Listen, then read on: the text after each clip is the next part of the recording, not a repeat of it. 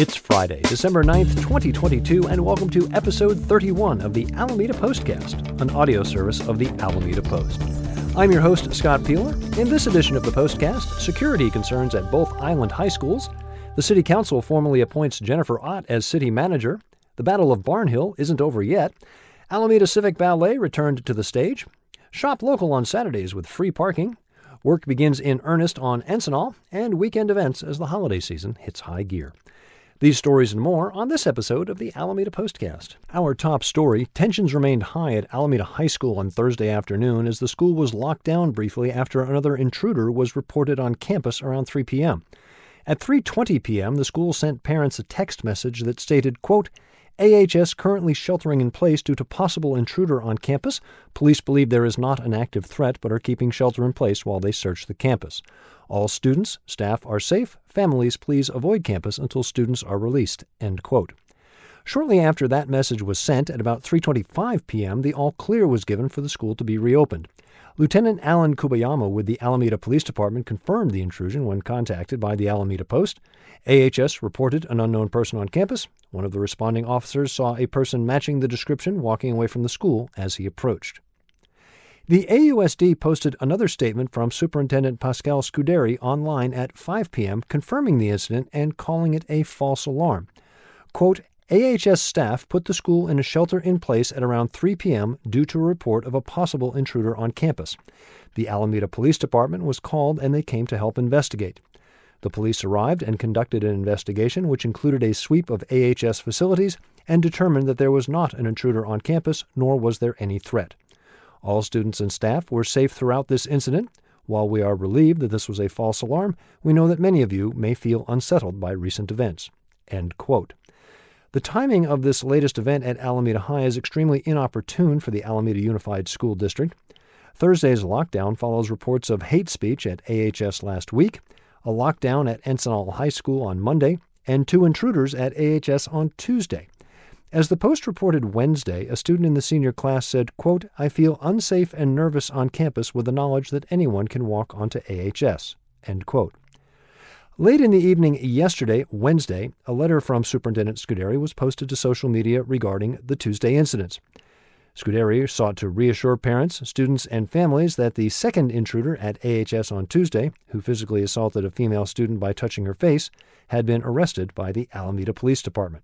Scuderi explained that Alameda High School was not locked down for either Tuesday incident because, quote, in the first case, Principal Ithaburn had successfully engaged the man and brought him into his office where he did not pose a threat to the school. Rather than raise anxieties across the campus, he decided to quietly work with APD and the fire department's care unit to get this troubled young man the help he clearly needed.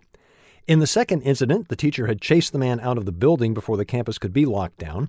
Once he was off campus, headed away from AHS, and police had been called, AHS determined that he did not pose a continuing threat and let the school continue its operations as usual. End quote. The superintendent also explained that the incident on Monday at Encinal High School was caused by a misidentified water bottle being concealed by a student for a water fight. The Alameda Post also spoke with AUSD Board of Trustees President Jennifer Williams. She agreed that up to this point, AUSD campuses have enjoyed a very open level of access, but after the events of this week, that could be subject to change. She stated that the district would reevaluate security policies, including further restricting access to school campuses and hiring additional security staff. This is an ongoing story. Find the latest developments at alamedapost.com/news. The City Council met Tuesday. Much of the agenda concerned fairly basic business, or as Robert's Rules of Order calls it, consent calendar items. The item atop the agenda? The official appointing of Jennifer Ott as Alameda City Manager. As we noted last week, from 2005 to 2018, Ms. Ott worked for the city in multiple roles. Since 2018, she has worked for the city of Hayward, where she serves as Assistant City Manager and Development Services Director. Ms. Ott will assume her duties as Alameda City Manager on January 3rd. As always, look for Ken Durr's complete coverage of the Council's activities at alamedapost.com/news. Since as far back as episode 2 of the Postcast, we've been following the story of Alameda's fabled Barnhill Marina and its collection of floating homes. Barnhill changed hands in late 2021, and residents were facing substantial rent increases from the new owners. In April, the matter came before the Alameda City Council, which voted unanimously to extend the city's rent stabilization law to the floating community. In September, Governor Newsom approved a law that will protect 477 floating homeowners across the Bay Area from sharp increases in the rents they pay. Now, the marina owners have challenged the city's rent ordinance in federal court, leading to continuing tension between the Alameda Floating Home Association and the marina's owners. Rachel Swan of the San Francisco Chronicle has done an excellent job presenting all sides of this very involved story. You can find her report at alamedapost.com/external.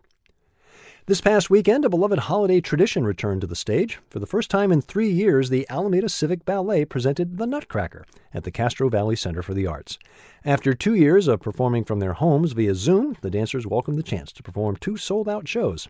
Our own Karen Jensen caught up with ACB and discussed this year's production as well as what the future holds for the ballet. Find her article at alamedapost.com/features.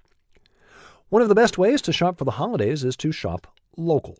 And the city of Alameda has made that a little bit easier. On Saturdays through New Year's Day, parking is free at the Civic Center parking garage at 1416 Oak Street near Central Avenue and the West End parking lot at 713 Santa Clara Avenue near Webster Street.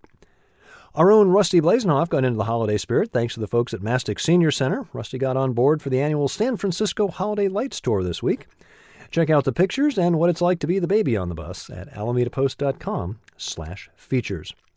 Speaking of holiday lights, despite the rain and cold, the Lighted Yacht Parade was this past Saturday. Yours truly was there. Our family enjoyed the display, even if our dog was not thrilled with the weather.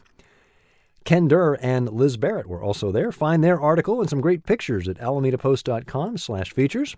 Look closely, since one of those pictures is credited to my beloved wife. Of course, the holidays don't always mean happiness. One of the toughest holidays to face is the first Christmas after a divorce. That's the predicament facing reader Home for the Holidays in this week's installment of our Ask Alina column. Licensed marriage and family therapist Alina Bao offers advice on how to work through this most difficult of times. Again, alamedapost.com/features. Work has begun in earnest on the Encinal Avenue improvements. The first step, electrical work at the intersection of Encinal and Grand Street. You'll see lots of cones and workers at all corners of the intersection. Additionally, numerous construction vehicles have made for reduced visibility. The intersection is well traveled by students from Franklin Elementary and nearby Will C. Wood Middle School, so please stay alert and watch your speed as you travel through this busy intersection. Now let's take a look at some highlights from alamedapost.com/events. Altarena Playhouse has 2 shows on tap. First up, Variety Show with Altarena audience favorites Margaret Benton and Julie Etzel together for an incredible evening of song, dressing room humor, and charismatic mayhem. Join them as they share their extraordinary talents and a peek inside their longtime friendship. Show runs the next 2 weekends. This Thursday, December 15th, beloved actor-playwright Brian Copeland recounts 2 memorable weeks in his youth when he took to the mean streets of Oakland to buy his mom the perfect Christmas gift. The Jewelry Box follows 6-year-old Brian's adventures as he scours the help-wanted ads, applies for jobs, and collects bottles, inching his way toward the coveted present, a jewelry box at Hegenberger Whitefront Store. The Jewelry Box is a heartwarming prequel to Brian's hit show, Not a Genuine Black Man. Again, one night only, this coming Thursday at Altarena. This weekend and next, the Food Bank Players present A Christmas Carol. Friday night and Saturday afternoons at First Congregational Church for indoor performances. Sunday afternoons at the Healing Garden on Webster for outdoor shows. All proceeds benefit the Alameda Food Bank. Plenty going on at the Frank Bett Center on Lincoln. In addition to holidays at the Frank Bett Center featuring unique artisanal gifts, there's also 2 exhibits, Rediscover and Wild and Whimsical. If you were planning on attending the Alameda Point Antiques Fair on Sunday, unsettled weather has again forced a cancellation. The fair will return on New Year's Day. Still, you can check out the Spirits Alley Makers Market and Bar Hop Sunday from noon to 5 at Building 43 Winery, Faction Brewing, Dash Cellars, and Urban Legend. Shop local Bay Area artists, makers, and vintage curators, free to attend. Also on Sunday, shop the Phoenix Market at 2315 Lincoln for handmade crafts and baked goods. Details for all these events at alamedapost.com/events. Looking for the gift that keeps on giving? Why not support the Alameda Post? Now through the end of the year, your donation can be doubled. You can donate to the great cause of nonprofit news for Alameda, feel even better because your donation goes twice as far, and score some great Alameda Post swag to keep for yourself or give as a gift.